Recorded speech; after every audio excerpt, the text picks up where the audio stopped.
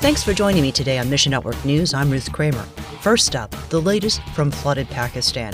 Then later, we get an update concerning discipleship needs and Muslim background believers in Iran. The details coming your way in just a few moments.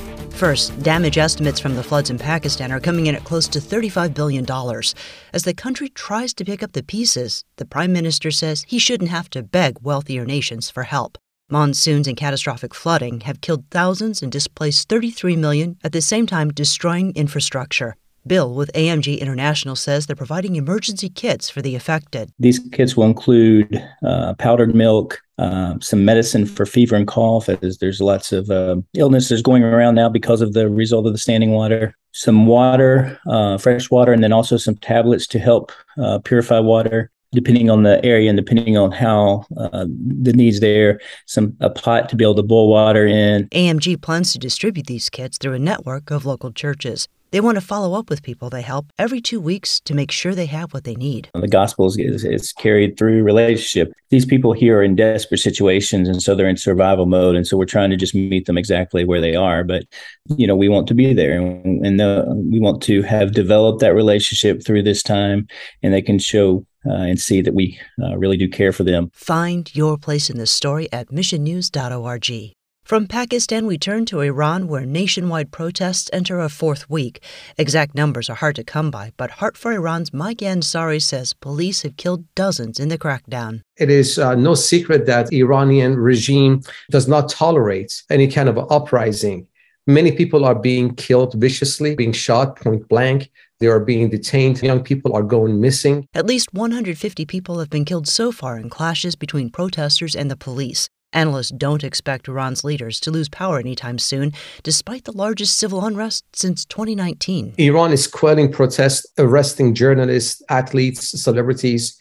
Any voice they find to be an opposition to Islamic institution. We are asking for international advocacy groups to keep Iran accountable for the lives of every single individual that is being arrested. Persecution watchdogs are voicing concern about an uptick in Christian arrests.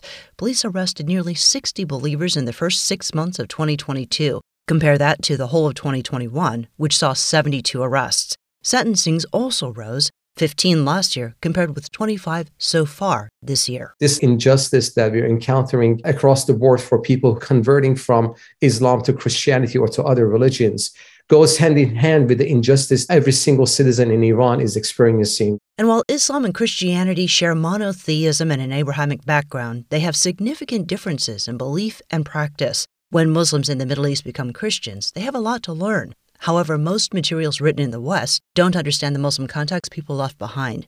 Dr. Hormoz Shariat with Iran Alive Ministry says, yes, we need new material, probably written by MBB pastors, leaders, maybe myself or others who can see it and they know the root, they know the Islamic root. So again, by teaching is not enough. It's a practice. So what I'm doing, I'm starting with leaders around me. We pray, we continue. I've seen changes. It's been well documented that since before the COVID-19 pandemic, people in Iran have started becoming Christians in large numbers. Shariat says the number contacting Iran Alive has grown exponentially since then. However, discipleship is lacking greatly.